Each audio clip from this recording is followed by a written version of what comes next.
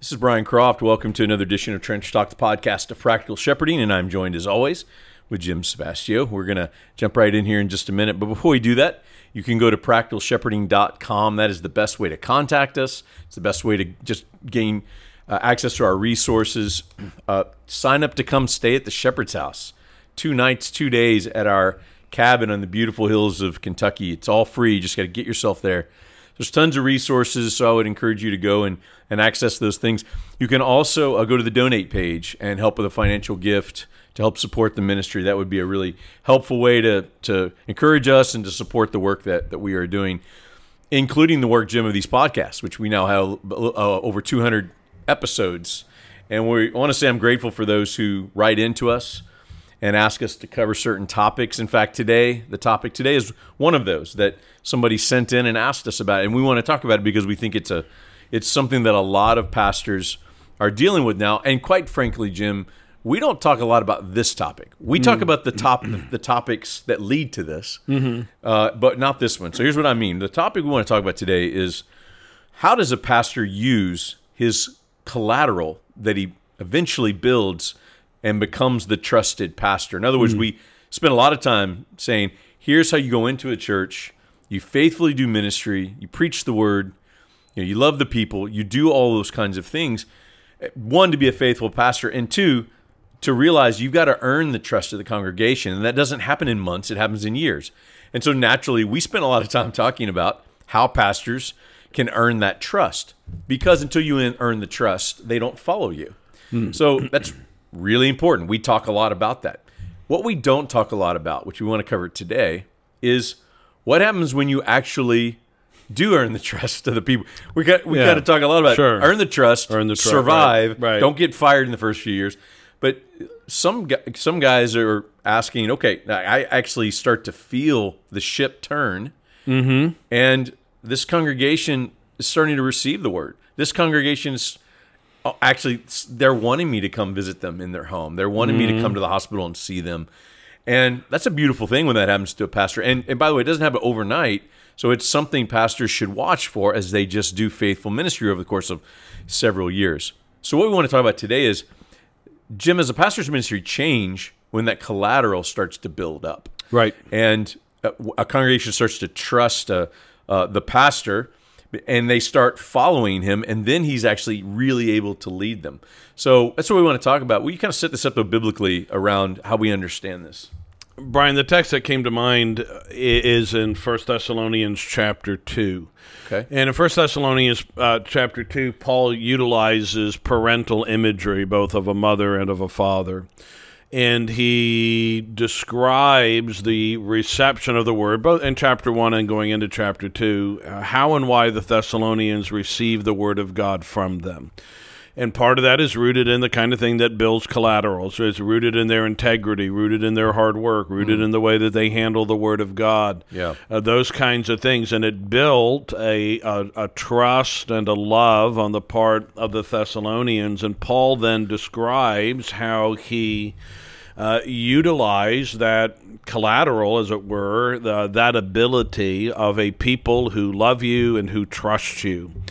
What does your ministry look like when you're not trying to convince them of your gifts, of your integrity, of your affection? They already know that. And so he talks about that we were like nursing mothers among you, that we were gentle and all of that. He talks about how much he loved them, how he was well pleased to impart to them not only the gospel but his own life, because they had become dear. And then he moves into this talking about a father with his children.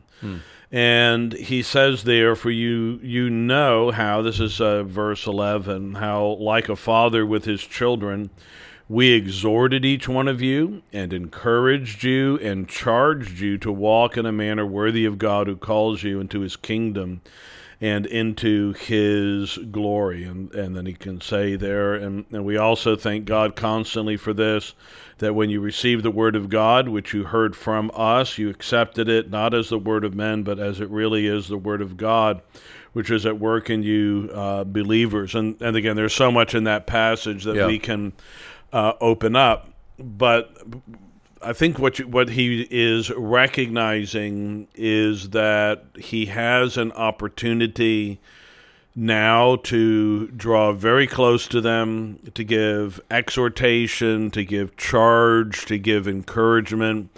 Some of that is what we might consider more positive, but some of that also would carry with it the idea of reproof and rebuke.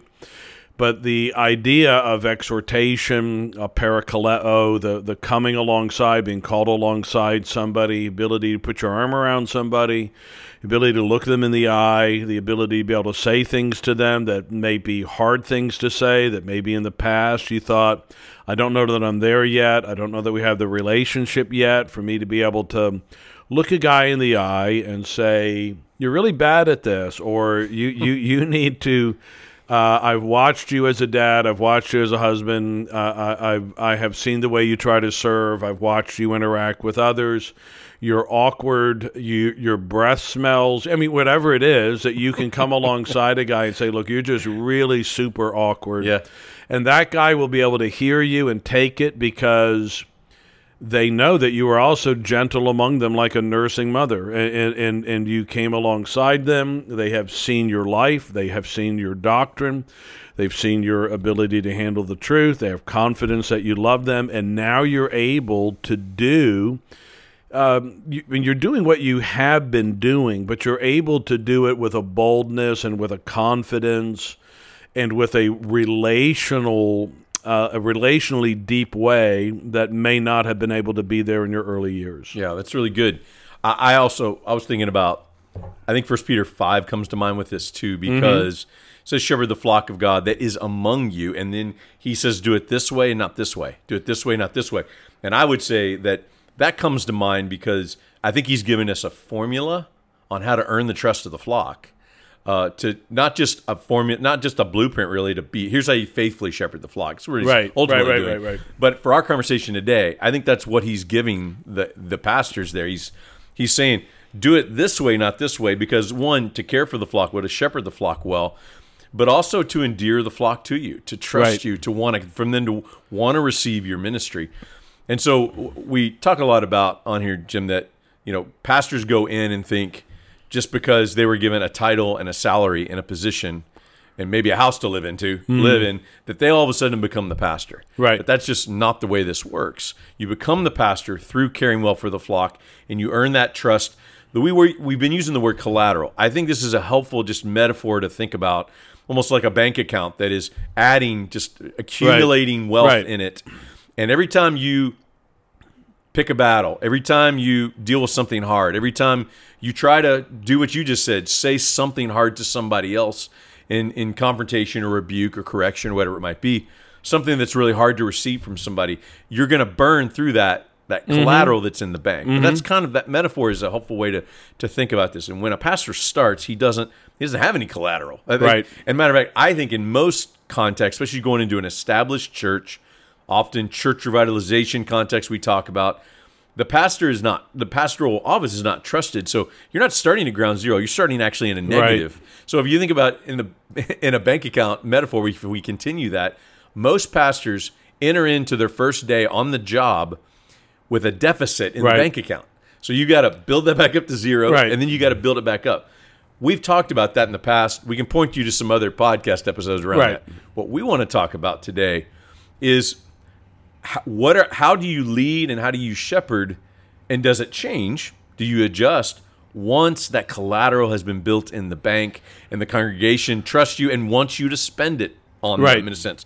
So before we go there, I think it's kind of two areas I want to hit today, I think, Jim. One is let's talk about how does a pastor recognize he's actually becoming the pastor? How does a pastor recognize these people are beginning to trust me? They're actually beginning to see me as the pastor, no longer just a hired hand preacher, but I'm their pastor. Let's first talk about how does somebody recognize that? Because we got to be aware of when that happens. Otherwise, we could jump the gun too much on this. And then the second thing I want us to talk about is then do we lead differently, or how does a pastor lead knowing he's got that kind of collateral? Yeah, that's really good. Really good. Let's go back question. first so Jim, let's go back and forth. Let me throw one thing out there that a pastor should be watching for to see, okay, I'm starting to become the pastor. What's one thing you would say?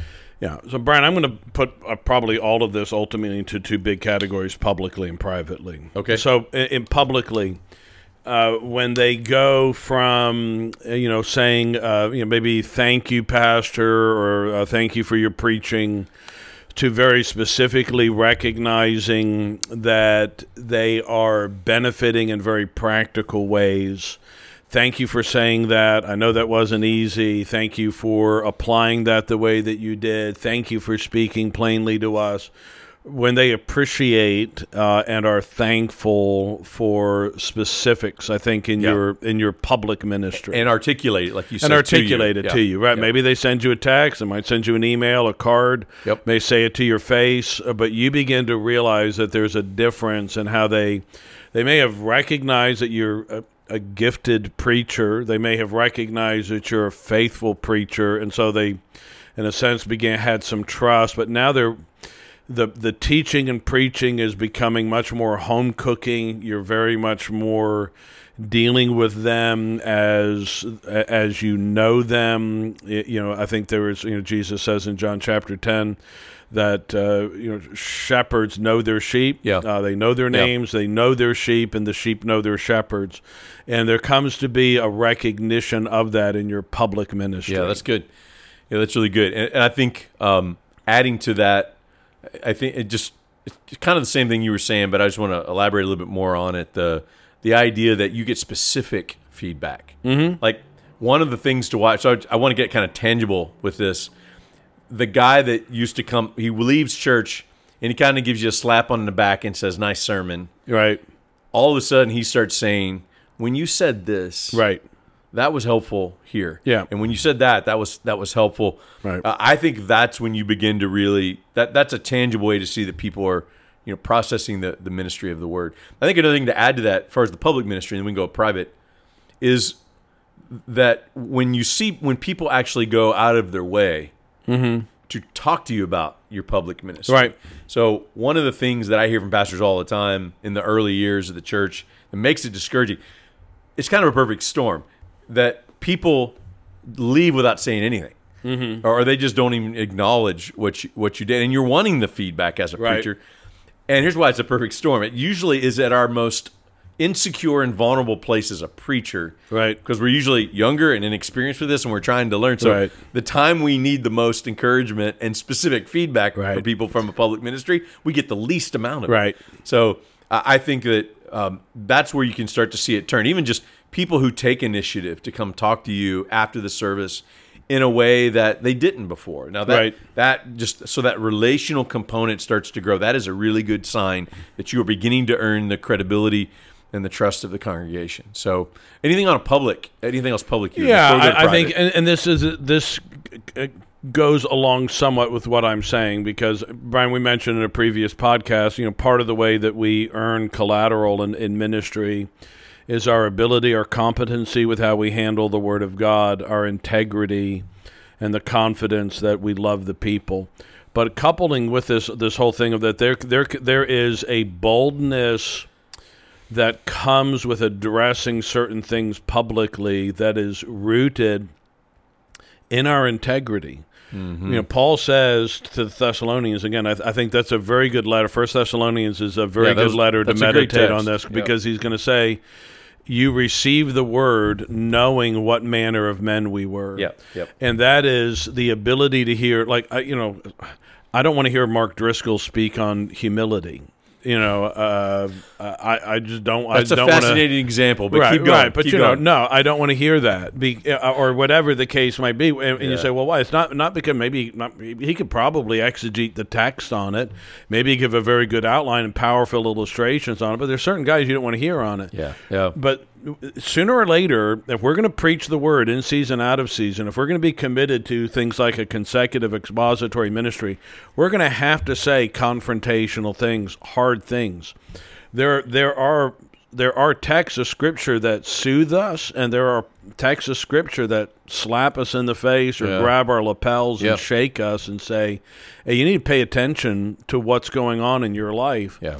And when people welcome that, when they let go of the, well, who do you think you are? Or you're just a kid, you don't know us, how dare you, to Pastor, no, that was hard, and I could receive it from you because I've seen the way that you live. Yeah. You have the right, as a husband, as a father, whatever, to stand there and to say some hard things to us because I've watched you over the years. Yeah. I know you're not perfect, and I know that you acknowledge those imperfections, but I also believe you're a man of integrity, and that adds a power to the exegesis. The Word is the Word. The Word is powerful as it is. Yep. But Paul recognized that their own integrity and their own lives added a power and ability to speak and an ability to have that word heard by knowledgeable people who had seen their lives. That's an excellent point. Really excellent point. And the example of my mind that comes out when you say that is I was preaching through 1st and 2nd Samuel, and I remember preaching on one sermon, which I would never choose to do unless I was forced to because I can't avoid the text, is rape, incest, and murder as a sermon. And I remember preaching that sermon, and I had some older, just wise, mature Christian woman who just came to the back and she just said, thank you. And, that was the last thing I was expecting to hear. I usually expecting to get pummeled with questions. And she said, thank you for being willing to preach that. Yeah. And that's where I learned a lot of lessons. But when she said that I'm less afraid of my Bible because you preached that text. Great. Now, when that happens, that her being willing to go say that and for her to receive it in that way versus, all the ways that people could take a really complicated and just hard text like that and read into motives with the things the pastor was saying. There's got to be a trust there to receive. And Brian, that. right, that's the kind of sermon a pastor can preach. That a traveling evangelist or a guy who's coming in to preach. Hey, Hey, Brian, you want me to come preach on Sunday? I'm thinking about preaching on Amnon and Tamar. I thought that would be a good passage to do. But or my first sermon series or something like that. I'm going to work my way through the book of Judges as my first sermon series. Probably not right now. But that's another thing, Brian. To get back to this, you are able to preach other portions of the whole counsel of God that may not be wise to do. The book of Judges probably shouldn't be your first book to preach, but it doesn't mean it should be ignored. Yeah, sure. The book of Job may not be the first book that you preach, but it shouldn't be ignored. 1st and 2nd Samuel, again, may not be in your first 2 years of ministry, but if at some point you're not able to preach through difficult passages, I think this is part of collateral. It's part of the people saying, you have matured, you know your Bible well enough, and we trust you well enough as a preacher to go through a journey on a portion of the Word that is a bit more like going down the Amazon than it is the Mississippi River. Yeah, that's good. And I just want to be on record, Jim. This is going to surprise you. But in all the conference speaking I do, I've never done that Samuel sermon at a conference somewhere. Are you surprised by that? No, but although we did have a preacher once come and he preached from Leviticus 15 on bodily emissions. Oh, man. I kid you not. We should do a separate podcast on that one for sure. Okay, let's move on. Guest preaching. What should your sermons be? Don't do that one. So we talked public. Let's go to private. So how does a pastor recognize that he's earning the trust in a private fashion? Like, give me one from you.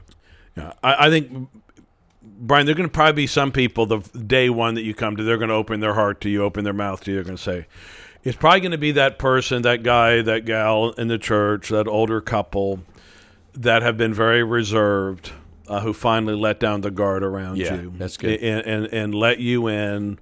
And so you're having breakfast with them, and almost all your breakfast, college football comes up, or basketball, or fishing, or whatever it is that they do, and he suddenly says to you, "I'm really struggling. Yeah, I'm struggling morally. I'm struggling in the Word. I'm struggling to love my wife. My kid's broken my heart. Whatever it is." Like and you realize, out of nowhere, something like out that of comes nowhere, out. and you realize, holy cow, he just trusts. happened. He trusts. That's a great point. Yep. So I think that's a good sign. I would add to that when you are requested to come to like the hospital, or when you are asked to come to the funeral home, or in a crisis, you're the one that they call.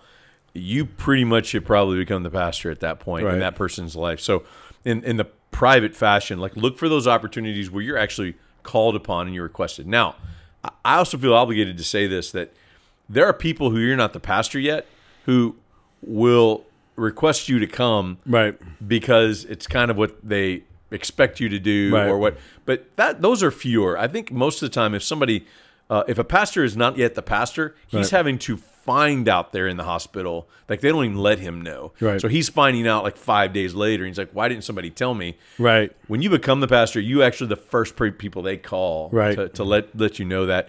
And so look for the pursuit of you from people is a sign, and the lack of is a sign you're not the pastor yet, and that's okay. But what we're talking about here is how do you recognize you've actually become the pastor? So these are the things you want to look for, and that's what happens over the course of. And so I think you have to pursue them. You almost have to try to go to the hospital several times to see them when they didn't ask for you to.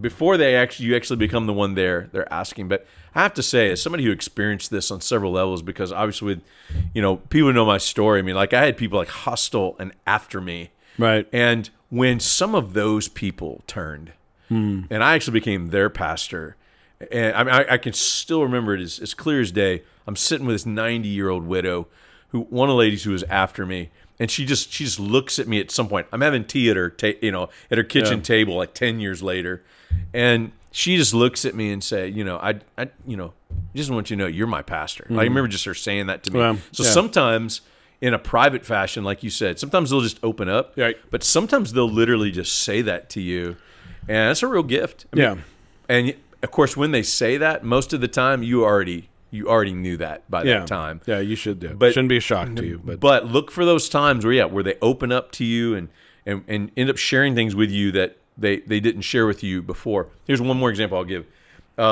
There was a older deacon who was really cynical towards me and was critical and didn't open up at all.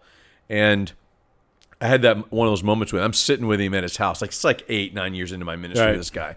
Spent a ton of time at his house just trying to go and sit with him and win him and get to know him, and nothing. And then all of a sudden he just comes out just like what you said, and he just dropped something that was really personal and really vulnerable. And I remember being in shock at the moment, like what just happened. So look for those opportunities where they're inviting you to care for them, but it usually comes from your constant pursuit of them over the course of years, not months. Anything else in the private? Two things come to mind, Brian. One is tokens of affection, words of affection, or tokens of affection. And that's the kind of thing where maybe they go from the shaking of the hand to the hug, and from the thanks for the sermon to I love you, Pastor. Paul says in 1 Thessalonians 5 that pastors are to be highly esteemed in love for the sake of their work, and that's really quite a combination of things there.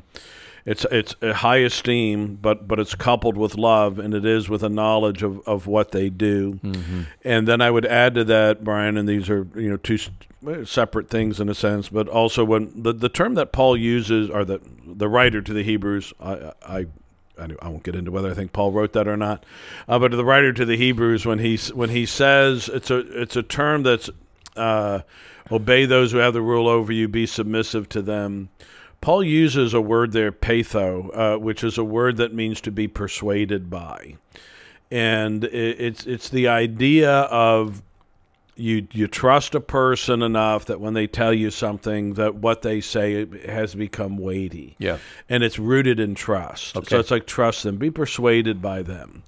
Not just obey because they're your pastor, but the idea is, look, they should have your affection, they should have your heart, they should have some persuasive collateral, again, whatever term you want to use, with you as a result, again, of how they live, how they labor, how they love, that when they say something, so again, somebody that used to always argue, or somebody that was always, your faithful opponent or whatever else, they start saying more and more, it's preacher, that's a good point, or, you're getting smarter, or, maybe they say something like that. But what they really mean is, I trust you now, and I love you now in a way that I didn't before. That wasn't as dumb as you sounded all those other Right, times. yeah. Like that's some of the way people try to encourage. Right, some yeah. people. All right, last few minutes, let's turn to, okay, so how does a pastor who's realizing the turn is starting to happen, Right. how does he lead? Does he lead differently? Does he not?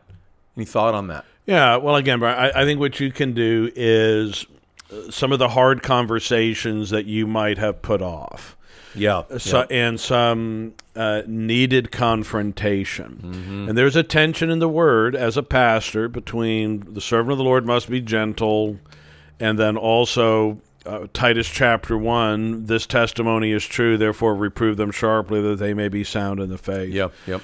Jesus said to the disciples at times, I have other things to say to you, and you're not able to handle it. The writer to the Hebrews confronts them with their immaturity. By now you ought to have been teachers, but you have need that someone should teach you the first principles of the oracles of God. You have come to need milk and not meat. Mm-hmm. And so now that itself is somebody who knows them, loves them, and is willing to say something hard to them. Yeah. He's also, again, and this is another podcast, perhaps, he's also willing to say, I'm going to take you where you are, but I'm also going to let you know this is how I see you. Mm-hmm. And I'm not just going to think that in my heart. I'm not just going to tell other preachers about it, but there comes a time to say, hey, folks, I've been here long enough. I'm with you. I'm among you. I love you. I care for you. But we're really bad at this. Mm-hmm. Or that when Paul said Cretans are always, well, you know what? First Baptist Church is always, mm-hmm. and we have been for a long time. Maybe we don't have the best reputation in town, or whatever the case might be. Or our marriages right now are in such a state that we're not able to shine the light the way that we could, and we need to do something. So all of a sudden you're able to give a very practical but bold, loving confrontation that can come. I think that's something that can happen when we know that we're trusted and loved. Yeah, I think that's good. I'm going to say something similar, but not exactly the same thing, in regard to how do you now lead out of this place of trust. I would word it as you start picking battles that you waited to pick. So now you may put it off. What you articulated was good, like from a relational standpoint, even. But I want to turn it almost to a just church-wide. What issues in the church? What sacred cows have you left alone because they're sacred cows? Right. You know it's going to burn a lot of collateral that you got in the bank, and now it's time to burn it. So I would say I think one of the ways you start leading differently is you start picking the battles and fighting them that you were waiting to do until that point. Now, what are those battles? How do you fight them? That's several different another podcast conversation. But I just want to put that out there. If there's a shift that takes place in how you lead, it is, okay, these battles I really had to pick wisely. Right. Now, you still always have to pick your battles wisely, but when you have the collateral to spend, you don't have to be as careful about the battles, and then it becomes more of how do we fight them. Right. But, so there are battles that I fought in our church that I waited till 6, 7, 8 years in and went really smooth compared to what would have happened if I did it 5 years before. They trust you now. They trust your handling of the scriptures. They trust that you're not out to get them. They know that you're committed to them. But that's the key. Right. That's my point. So exactly. So so they hear you now. Right. That's the thing. And had you said day one we're gonna clean up the elders and the deacon. We're gonna do this. The Bible says it, and the Bible does say it. And there's a part of it you want to say, well, you ought to be able to go in there and say all that stuff day one. But what you recognize and what you're saying here, Brian, is you begin to realize that okay, they're not hearing me right now, and part of the reason they may not be hearing me may not be because they're just a bunch of goats. Yeah. But because I'm not yet their shepherd. I'm not really their shepherd. My sheep hear my voice and they follow. That's a truism about shepherds. Let me say that's really good because I want to say a word on that, and that is one of the big mistakes I see guys go in and make as pastors when they interview with a church is they put everything on the table to the church Here's what I'd do if I was your pastor. Now, some guys are like, no, I'm being honest and open and forthright. right. Okay, I'm not saying don't be honest. I'm saying, though, you need to actually process how much can they handle about your quote-unquote vision when they don't trust you a lick at this point. So for you to go in and go, yeah, so what I do is in the first 5 years, we're gonna remove all these people off the membership roll, and in year 7, I'm moving to elders. And I know the church has never done that, but that's what we're going to do. And you just lay out this 10-year plan in front of them. They don't have any category 1 to process it, and if they even do, they don't trust you. Then their mind is racing with, well, how's he going to do this? And they're going to that's a really bad idea in general. And a lot of guys go in thinking that's what I'm supposed to do. Now you need to share, be open and share when they ask you questions. How are you going to do this and how are you going to do that? But a lot of guys make the mistake going, I need to show them everything I want to do. So here's what they think. I'm going to show all this to them. So when I do it, I get to come back and say, remember I brought that up, when you interview me. If you're starting to get angry with me or rejecting it means nothing when you present it to them in that interview process. Yeah. And I think this is a really fascinating thing to try to deal with, Brian, in this sense, that there is a difference between the authority of the word and your authority to give it in a specific situation. Yep, that's right.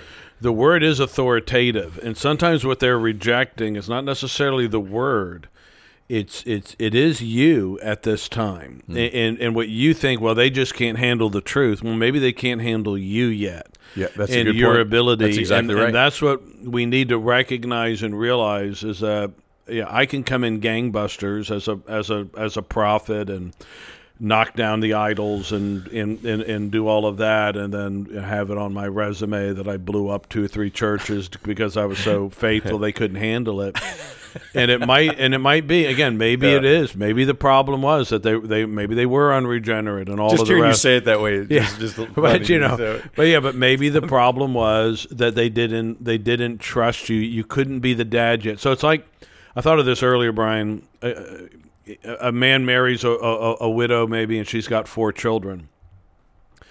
He's their stepdad, right? Yeah, he becomes their stepdad. But but there comes a time when maybe, hopefully, through a year or so later, that the kids they stop calling him Jerry and call him Dad. Yeah, or 5 years later. Yeah, whatever it is. Maybe the little kid does it early, but the others that all of a sudden now they're not. He's not just a guy. He's not just mom's husband. Yeah, that's a helpful analogy. But he is our dad. Yeah. And okay, you come in, and so how are you going to use your authority? How are you going to speak?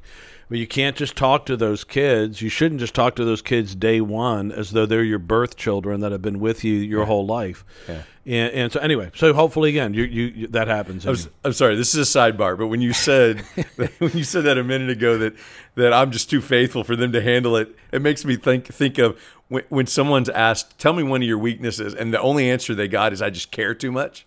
Like that's just what that means. That's what that felt like to me. I'm just too honest, right? Just too honest. I'm too honest. All right. So as we wrap this, any final word around how does a pastor just faithfully use that trust that is a precious gift that congregation is, though he's earned it in a way with his faithful labors, it's a stewardship.